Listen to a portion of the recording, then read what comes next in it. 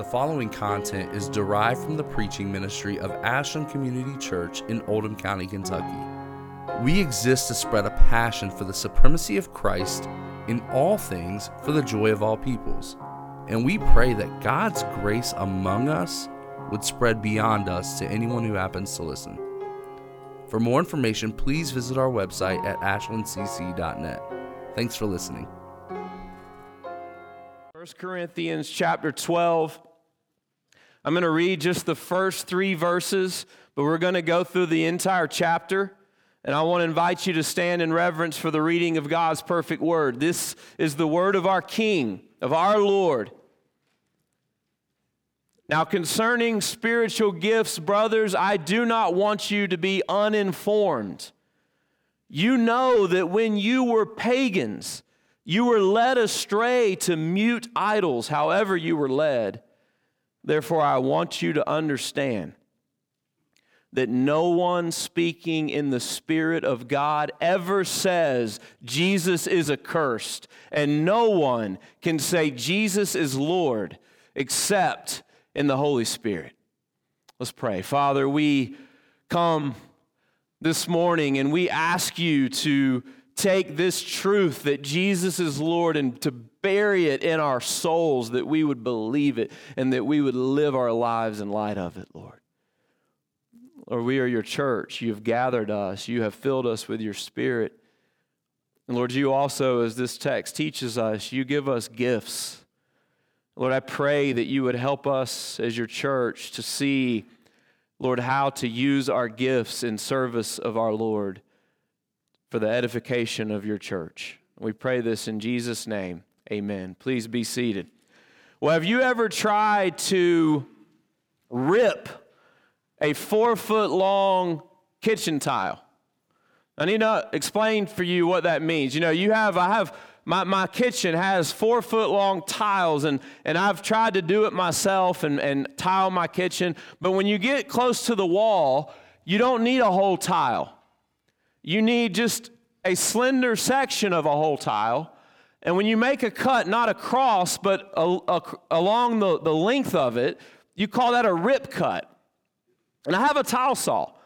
I can make those little cuts across at any point, but I have no idea, and I did have no idea, how to rip a 4-foot-long, 48-inch section of porcelain tile. And so I Googled it, did what any person with common sense would do. And the best solution that I found was a company called Vivor.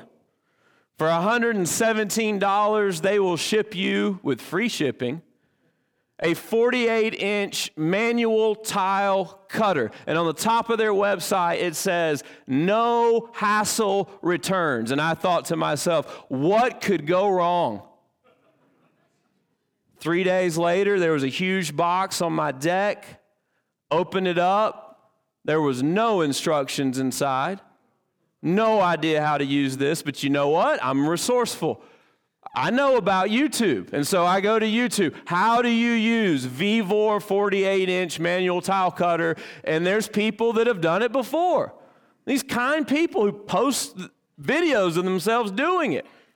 And so I watched people do it, and I thought, okay, I can do this. And so I put the first tile on it, and I measured it, and I got it exactly where it's supposed to be, and here I go. You score it, and then you bring it back up, and then you snap it, and it's just going to make a perfect little cut. And so that's what I did. Down, up, boom. Cracks it in the half.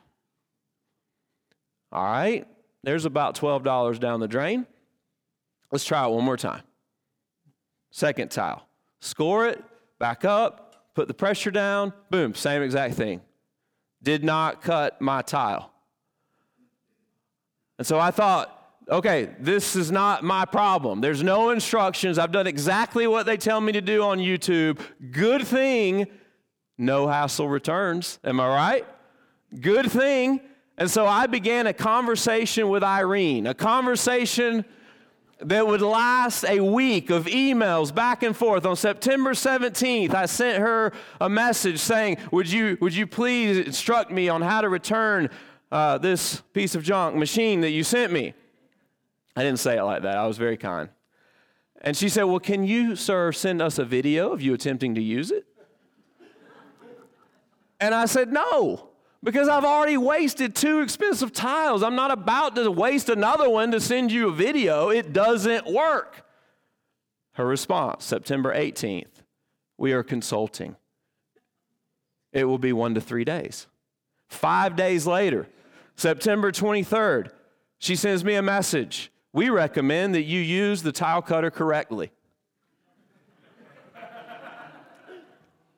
At this point, I'm beginning to lose my patience. And so I respond, what about no hassle returns? It does not work. She responds later that same day, we will send you $36. So I respond, that's not sufficient. I want a full refund. I want to send it back. It does not work. She responds, I will give you 2 options then. I will either send you $74 or I will send you a brand new one. I don't want a brand new one, Irene. And I don't want $74. I want no hassle returns. And I want it now, please.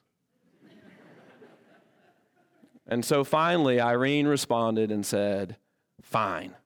We will give you $117, and by the way, just keep it.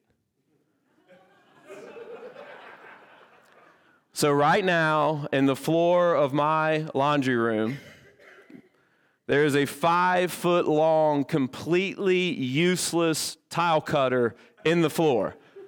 And I am quite sure that my wife would appreciate it if one of you would come take it off our hands who thinks that you can use it better. Because I have figured out an alternative way to cut the tile anyway. But it occurred to me this week, church, as I was studying 1 Corinthians chapter 12, that tile cutter in the floor of my laundry room is actually a pretty good metaphor for a common occurrence that I see in the church. You see, there in my floor is a tool that was designed to accomplish a purpose, and yet it has not been able to accomplish that purpose. And in fact, that tool that was designed to cut tile sits idle in my house, not fulfilling the purpose for which it was made. In 1 Corinthians chapter 12, the Apostle Paul teaches the church about spiritual gifts. You know, we've been going all the way through 1 Corinthians together, verse by verse, chapter by chapter. And so we know, we should be familiar, if we've been here for this study, we know the kinds of problems that this church was having, right? They had divisions, they had selfishness, they had people in the church who were trying to set themselves apart in certain ways from the rest and to elevate themselves on a pedestal and to lower others. And wouldn't you know that same problem, those same problems are persisting in their understanding of the spiritual gifts. And so in correcting the problem in the church, Paul tells us that every member of the church body, every one of us, if you are a part of the church, you have been gifted supernaturally by the Holy Spirit with at least one gift and maybe multiple gifts for the purpose of serving the church. And no, I don't mean this building. For the purpose of serving the people, the body, the members.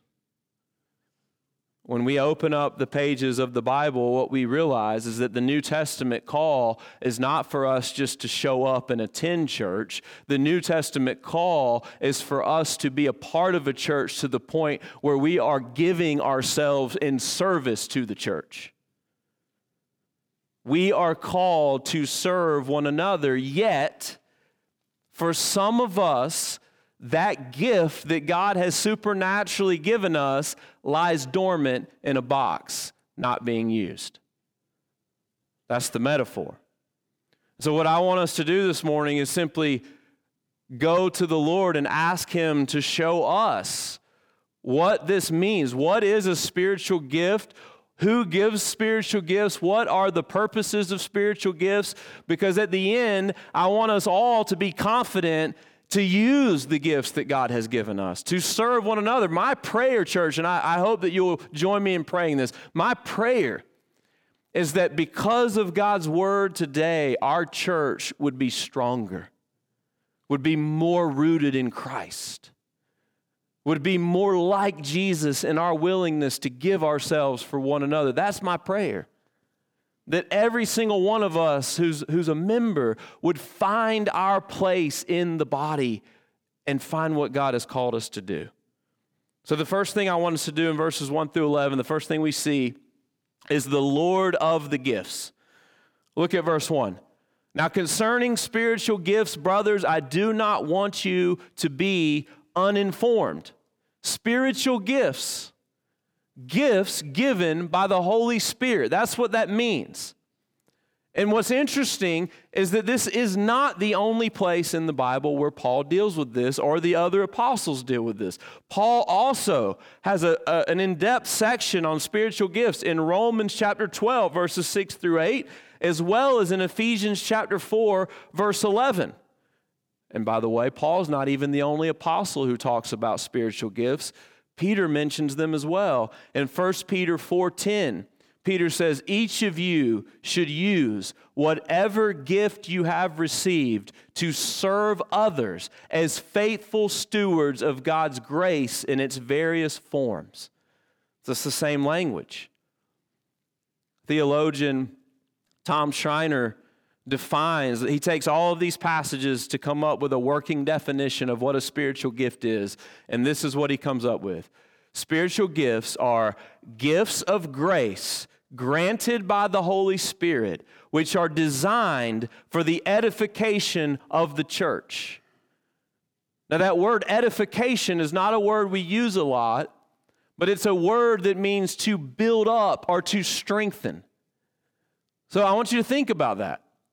The Bible teaches us that every single believer has been supernaturally gifted by God's Spirit with gifts that are intended to build up and strengthen the church. Two elements that are really important to that. Number one is that these gifts are given supernaturally by the Spirit, and number two, that these gifts are given for the purpose of building up the local church, this community where we meet, where we gather. You see, it's teachings like this that lead me to conclude that there is no such thing as faithful New Testament Christianity without being a part of a local church. Like, there's just no way to do what Paul's calling the church to do here unless you're plugged in and committed to a people. There's no way to do it, church. Listen. Whatever notion of like church on the iPod and church on the internet and whatever other notions are swimming out there, I want you to understand something, that those notions are foreign to the Bible. That the Bible only recognizes the church as real flesh and blood people in covenant with one another. That's the only thing. Under the lordship of Jesus Christ, that is what the church is, filled by His Spirit. And there's a list of them. If you took all of these lists and you said, all right, tell me, what are the spiritual gifts? He's going to talk about some of them, but I'm going to give you all the lists from the whole Bible. Apostleship, prophecy, evangelism, discernment, teaching, exhorting, miracles, healing, service, leadership, tongues, interpretation of tongues, giving, faith, and mercy. And I don't think that's exhaustive. I don't think Paul ever sits down and says, okay, I'm going to write down every single gift that's ever been given. I don't think that's the point. I think there's probably other gifts that aren't even in these lists that we have in this church. It's important. In fact, it's so important that Paul says this in the first verse that we're looking at. Now, concerning spiritual gifts, brothers, I do not want y'all to be uninformed. You need to be informed about this. Church, listen, you're here today. In the providence of God, you came to Ashland Community Church on October 8th, and the Lord has ordained that we hear a sermon about spiritual gifts. This is not an accident. Just like Paul did not want the Corinthians to be uninformed, the Lord does not want us to be uninformed. And the first thing I want us to see that Paul is really adamant about is that the spiritual gifts are connected to the lordship of Jesus Christ, and may we never disconnect them.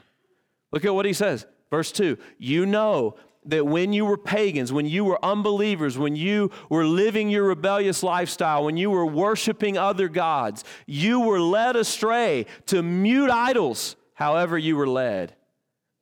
Therefore, verse 3, I want you to understand that no one speaking in the Spirit of God ever says Jesus is accursed, and no one can say Jesus is Lord except in the Holy Spirit. Why does Paul start here? Paul starts here because he wants to draw a contrast between a dead religion where we are worshiping lifeless things and being led by lifeless things, and Christianity, the one true religion, where we are being led by the Spirit of the living God. And Paul says you've got to recognize that there's a distinction. And why is this distinction important? Because if we're worshiping mute idols that cannot speak to us, that cannot really lead us, then we are just going to make everything up as we go. We are really the ones in control when we're worshiping false gods.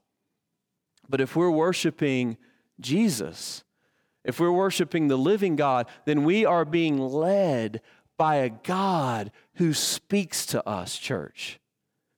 Which means what he has to say to us is what guides the way we think about everything. His word determines our lives.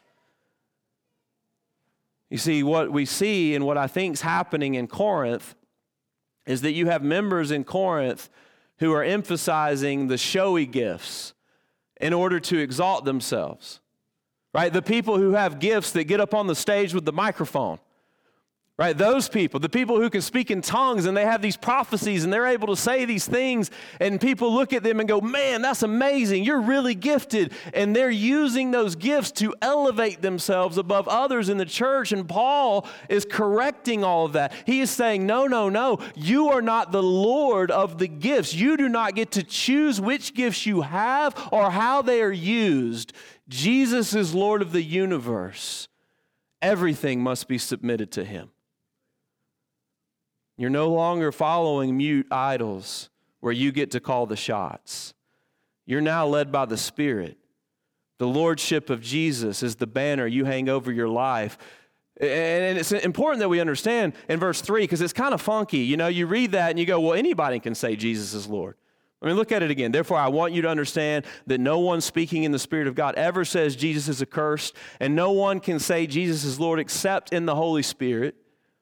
And we recognize that there are people who say Jesus is Lord who do not really believe that Jesus is Lord, right? That's a reality. I think it's important that we understand the way Paul is using words here. You see, in the Jewish mind, there's a connection between the heart and the mouth. So when Paul talks about saying Jesus is Lord, he intends living your life. Your heart is submitted to Jesus as Lord. Your mouth is the mouthpiece of the heart. No one can submit their lives to Jesus as Lord unless the Spirit of God is at work in their hearts.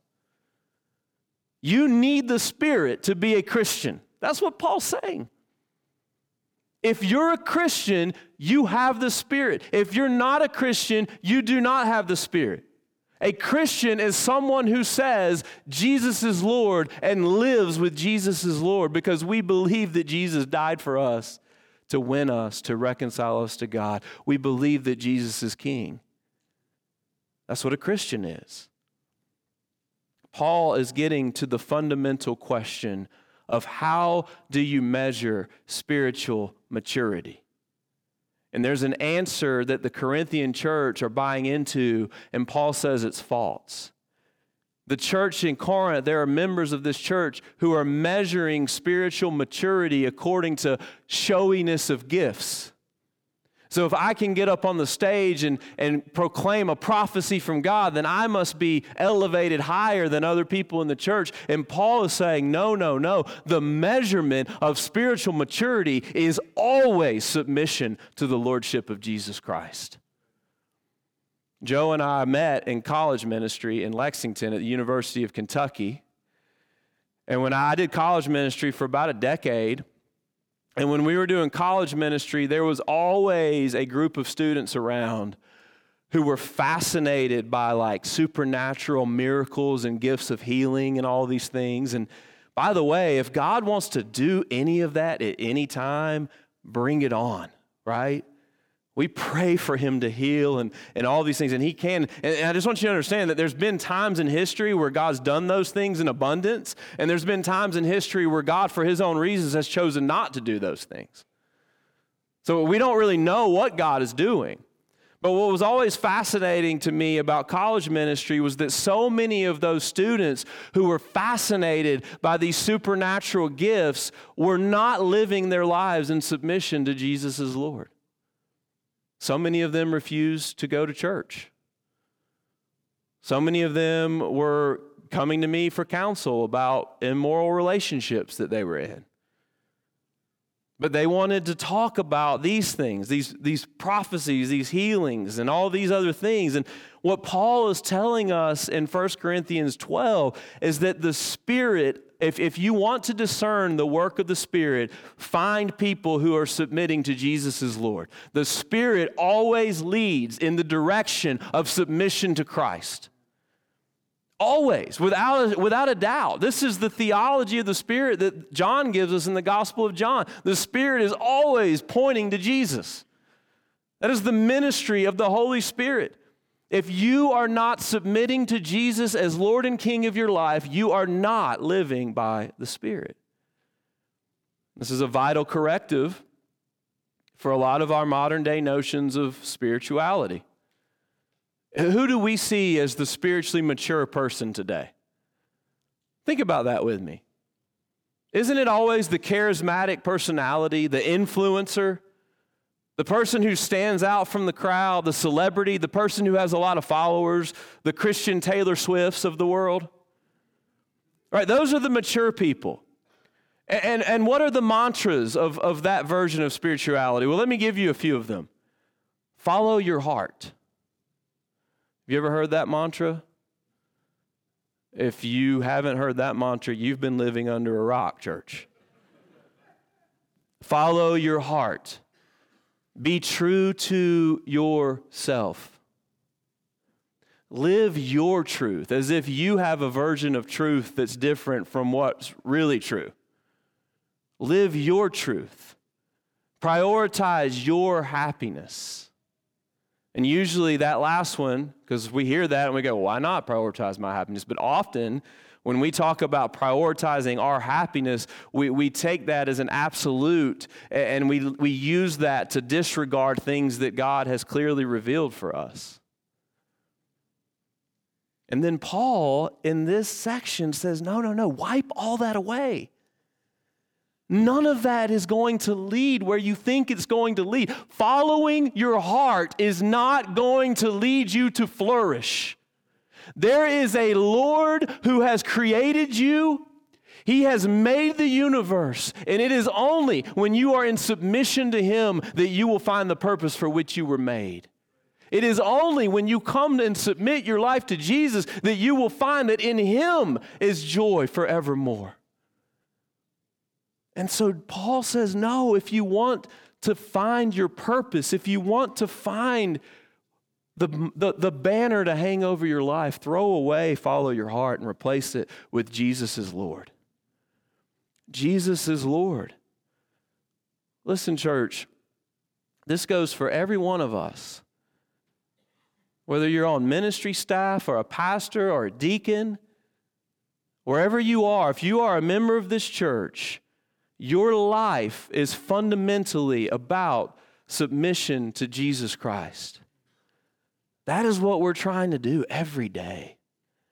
And we are thankful that the Spirit He gives us leads in that direction. And so Paul starts there because he wants us to understand the spiritual gifts underneath that banner. If you want to understand these gifts, you've got to understand that Jesus is Lord of them. And so then in verses 4 through 11, he shows us how that impacts the way we think. Now there are varieties of gifts, but the same Spirit. And there are varieties of service, but the same Lord. And there are varieties of activities, but it is the same God who empowers them in everyone. Notice the Trinitarian language that Paul is using there. You see that? There's a variety of gifts, but it's the same Spirit. There's a variety of service, but it is the same Lord. Lord, there's Jesus. And there are varieties of activities, but it is the same God, the same Father who empowers them all and everyone. You may have all kinds of different abilities, but there's one God who gave them to you. They all come from the same God. To each, verse 7, is given the manifestation of the Spirit for the common good of the church. The gifts are given to bless the church, to build up the church. Verse 8, for to one is given through the Spirit the utterance of wisdom, and to another the utterance of knowledge according to the same Spirit, to another faith by the same Spirit, to another gifts of healing by the one Spirit, to another the working of miracles, to another prophecy, to another the ability to distinguish between spirits, to another various kinds of tongues, to another the interpretation of tongues. All these are empowered by one and the same Spirit, who apportions to each one individually as he wills. For the common good. We've already seen in 1 Corinthians, as we've been studying it together, the importance of edification, of building up. The end is to serve others. I just want to say this real quick. Serving other people in the church is a good enough reason to do something without any other motivation. I know that you're like, some of you are like, well, that's obvious. Some of you are like, that sounds completely contradictory to everything I've ever heard. Because we're told that if you don't feel like doing it, it's not authentic. But let me tell you something. It's super authentic when you say, I might not feel like doing it, but I'm going to do it anyway. Because you know what Jesus teaches us about those feelings of authenticity? When he's in the garden crying out to God, would you take this cup from me? That he didn't feel like doing it in that moment, but he did it anyway. Because that's what love is. It is good enough to just say, I am going to serve somebody. You know what usually happens when we do that? We usually feel a lot of satisfaction at the end, don't we? There's something good and right about that. And notice how Paul's emphasizing the sovereignty of God. Look at verse 11. All these gifts are empowered by one and the same Spirit who apportions to each one, each member, individually as he wills. God gives the gifts according to his discretion. And so some of us go, well, I don't really like the gift I got. And Jesus says, well, I'm sorry, that's the one you got. You know, I've seen this, right? I've seen people who really badly want the gift of teaching or something. And, you know, we give them opportunities to teach and we just conclude, hey, that's not your gift. But the Lord knows what he's doing. And the plan is to edify the church. And so we submit to his decisions. But here's the second thing I want us to see. The purposes of the gifts. Verses 12 through 26. There's three. I'm going to move quickly. The first one is unity. Look at verses 12 and 13. For just as the body is one and has many members, and all the members of the body, though many, are one body, so it is with Christ. For in one Spirit we were all baptized. I love this. We were all baptized in one Spirit into one body, Jews or Greeks, slaves or free, and all were made to drink of one Spirit, one body. Now, Paul introduces here the analogy of the human body. And he says, just as you have a body, and you have 2 hands and 2 feet, a nose and eyes and ears and a mouth and whatever other parts, like we could go on. I'm not going to get all intricate on you. Not very scientific. But all the parts of your body have a function, right? And if any one of those parts quits working, it affects the whole body. So this analogy, Paul says that is the way it is in the church. In fact, Paul uses stronger language than that. Look at what Paul says. Actually, He says, for just as the body is one and has many members, and all the members of the body, though many, are one body, so it is with Christ.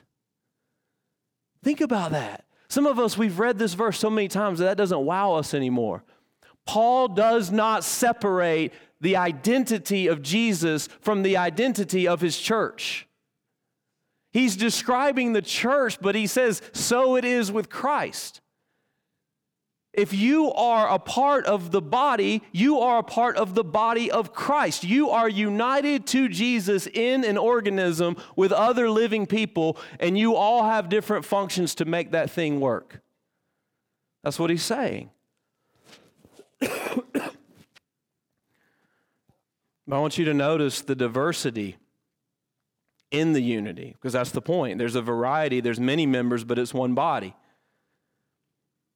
You got to think about this, because I know some of you cheer for UK, some of you cheer for Louisville. I always use that one because it's like an easy kind of just to show you how different we are, you know? Because when we come here, whatever differences we have, and that's a silly one, I admit, but whatever differences we have, we set aside because there's one Christ. So it doesn't really matter what your political opinions are. It doesn't really matter what your preferences are, what part of the country you're from, or what country you're from. It doesn't really matter if you rolled up in here in a Rolls Royce. I don't think any of you did. Or if you rolled up here in a hoopty. But whatever you pulled up in, right? We walk into this room and it just doesn't matter because we have Christ.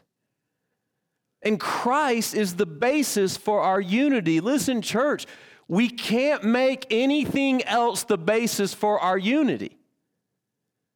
There are churches that try to make other things the basis for our unity. So we go, we all love the King James Bible here.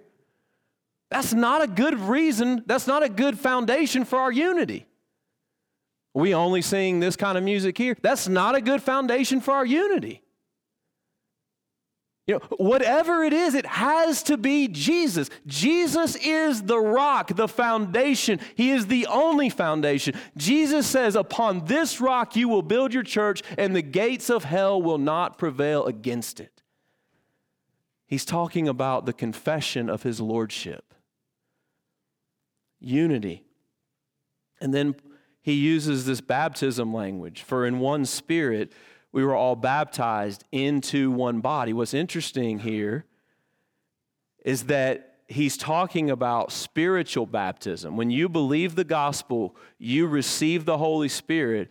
But notice that baptism in the Spirit is into the body, into a church, into a flesh and blood people where there's Jews or Greeks, slaves and free, and we're all made to drink of one Spirit. In fact, water baptism is not disconnected from this. Water baptism is the outward expression of what's already happened here with the Spirit.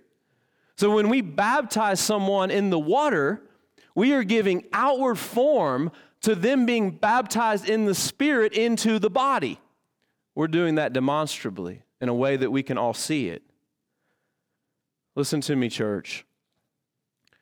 We have to take unity seriously because Jesus takes unity seriously. To seek to divide the church is to seek to undo what the Spirit has done. To seek to divide the church is to undermine the very work of the gospel that brought us together. This is why when a member comes forward and joins the church, they sign a membership covenant, and one of the commitments is, I will guard the unity of the church, because Jesus cares about the unity of the church. We have to care. We have to be united on the foundation of Christ. But here's the second purpose of the gifts, diversity. Verses 14 through 20. I'm going to read it. For the body does not consist of one member, but of many. If the foot should say, because I am not a hand, I do not belong to the body, that would not make it any less a part of the body. And if the ear should say, because I'm not an eye, I do not belong to the body, that would not make it any less part of the body. If the whole body were an eye, where would be the sense of hearing? If the whole body were an ear, where would be the sense of smell? This is like some kind of sci-fi thing that Paul's got going on, right? I can see like the next Netflix, like the future, there's going to just be one big eye walking around. But as it is, God arranged the members in the body, each one of them, as He chose. If all were a single member, where would the body be? As it is, there are many parts, yet one body. Paul's talking about diversity. You know, we hear that word a lot. And listen, diversity in the church is not just a recommendation. It is a necessity. It is impossible for a special interest group to accurately display the manifold glory of Jesus in their gathering. The only way the glory of Christ gets displayed in its multifaceted glory is when the body of people that He has ransomed are diverse, because then we see how great and diverse our God is. God doesn't speak with your accent. His accent transcends and embodies all the accents of the world. A long, long time ago, in a different time and place, a lady wanted to meet with me. You know, when you're in ministry and someone says to you, hey, I want to meet with you, you immediately go to all the worst kind of ideas. Oh, I wonder what I did. What did I say? And she came into my office, and I was right. She was upset. But it really didn't have anything to do with me. She was upset because other people, she was really into this one ministry, like really into it, like giving a lot of time and effort into this one ministry. And she was upset because other people in the church weren't as passionate about this ministry as she was. And I sat there and thought for a minute about how to respond. And I finally just said, you know, let me tell you a bunch of ministries that other people in our church are interested in. And I just started naming things that other people were doing. Volunteering at the pregnancy center, missions, going on international mission trips, people going to care for poor people, caring for single moms. You know, I knew, there, as many members as there are, I just kept on naming them. And I said to her, are you interested as passionately as all those people are in their ministries? And she said, no, of course not. And that's the idea that Paul's getting at here. It takes diversity, church, to accomplish the mission. If all of us had the same gifts, if all of us had the same interests, if all of us had the same abilities, we would not be able to do what God calls us to do. And I want you to hear something too. The pastor is not the embodiment of all these gifts. I don't have all these gifts.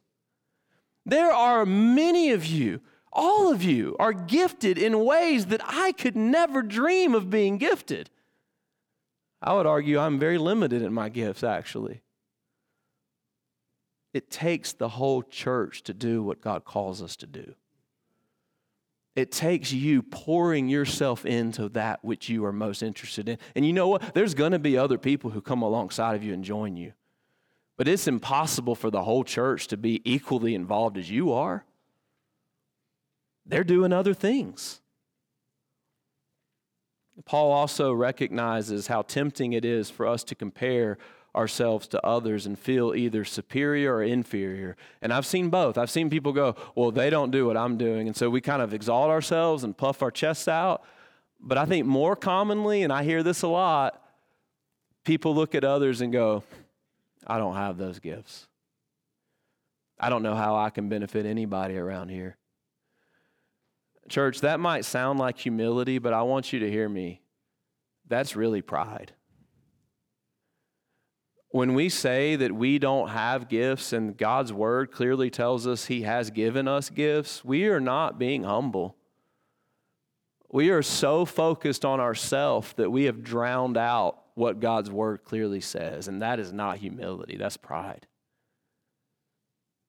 the Lord has gifted you.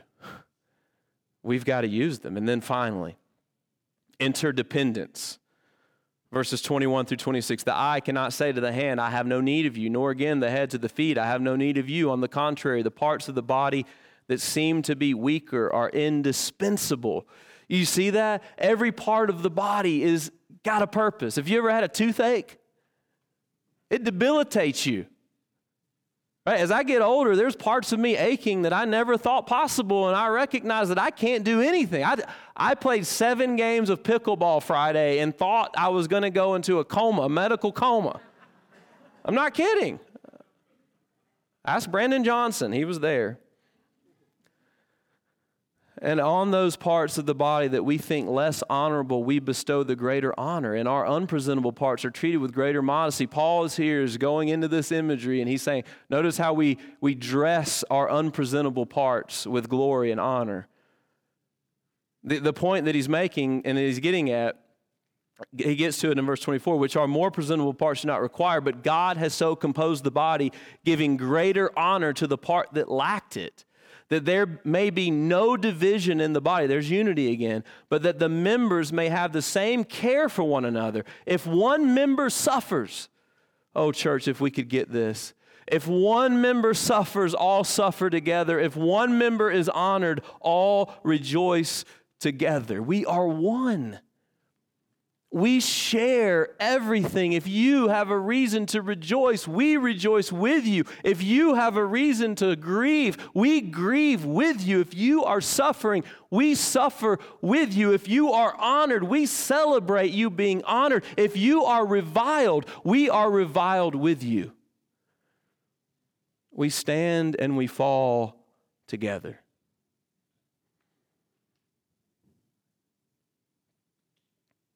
I can just hear it now, though. There's always that voice, and I've heard it my whole life in churches. I just don't feel that close to people. Listen to me. Your emotions are not the basis of reality. Our oneness with each other is an objective fact bought by the cross of Jesus Christ. Christ has done it. Our goal is to bring our emotions in line with the objective reality. We are one because God tells us we are one. If we do not feel like one, then we need to ask the Lord to reveal in our hearts what is keeping us from experiencing that. The objective fact triumphs over the emotions, and we apply this in all kinds of other ways. Some of you say, well, I don't feel forgiven, and then I meet with you and we plead with you. You should feel forgiven because Jesus has won it. He has paid for your sins. Believe it, believe it. Bring your emotions in line with what's real. And that's true for the church too. God, I just don't feel close to these people. Well, maybe you should serve them. Maybe you should make an effort to get closer to them. Finally, and lastly, use your gifts. Now, you are the body of Christ and individually members of it, verse 27, and God has appointed in the church first apostles, second prophets, third teachers, then miracles, then gifts of healing, helping, administrating, and various kinds of tongues. Are all apostles? Are all prophets? Are all teachers? Do all work miracles? Do all possess the gifts of healing? Do all speak with tongues? Do all interpret? But look at verse 31. But earnestly desire the higher gifts, and I will show you a still more excellent way. The more excellent way, church, is the way of love. The inevitable question that I always get, how do I know how I'm gifted? And can I discourage you from doing something? Can I discourage you this morning from going home and getting on the internet and looking up a spiritual gift online inventory and taking the test and then coming back next week and self-reporting what your gifts are? Please don't do it. Nikki and I played around the other day with one of those like online assessments to kind of see what your strengths and weaknesses were. And I noticed something that I always do when I do these. I don't answer according to truth. I answer according to what I want the truth to be. Right? Like, I want to be gifted in all these ways, and I know where these questions are going, so, yep, I'm good at that one, I'm good at that one. And then my wife's sitting beside me, and I look at her, and she goes. So, she's always the honest one. Listen, this is how you find out. The whole point of this passage and what comes after it in 13 is that Christ calls us to serve others and to give ourselves in love for others. And listen, if you commit to pouring your life into serving others in the church, your gifts are going to come out. They're going to be manifested. Service isn't optional. Take your gifts out of the box and use them. Let's pray together. Father, we thank you for gifting us. Lord, it is not just as we don't deserve your mercy and the grace that brings us into Christ, Lord, we do not deserve the mercy of being gifted by your Spirit to serve. And Lord, we thank you. We thank you, Lord, that you equip your church to do everything you've called us to do. Lord, I pray that we would respond with faith and obedience to our Lord, our King, the one who loves us, the one who died to save us, the one who indwells us by his Spirit, our Lord, our Savior, Jesus. And Lord, we pray all this in Jesus' name. Amen.